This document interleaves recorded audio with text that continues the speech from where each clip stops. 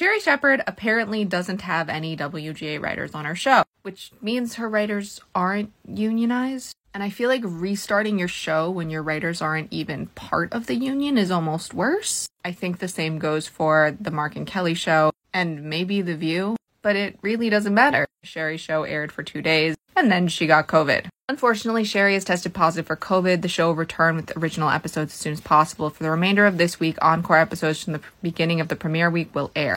The health of our host and entire staff is of utmost importance, but helping your writers join the union is not, I guess. Sherri said, "I'm absolutely heartbroken that I cannot return to host my show this week. As soon as I get the all clear from my doctor, I look forward to coming back strong to deliver fun, laughter, and a really good time."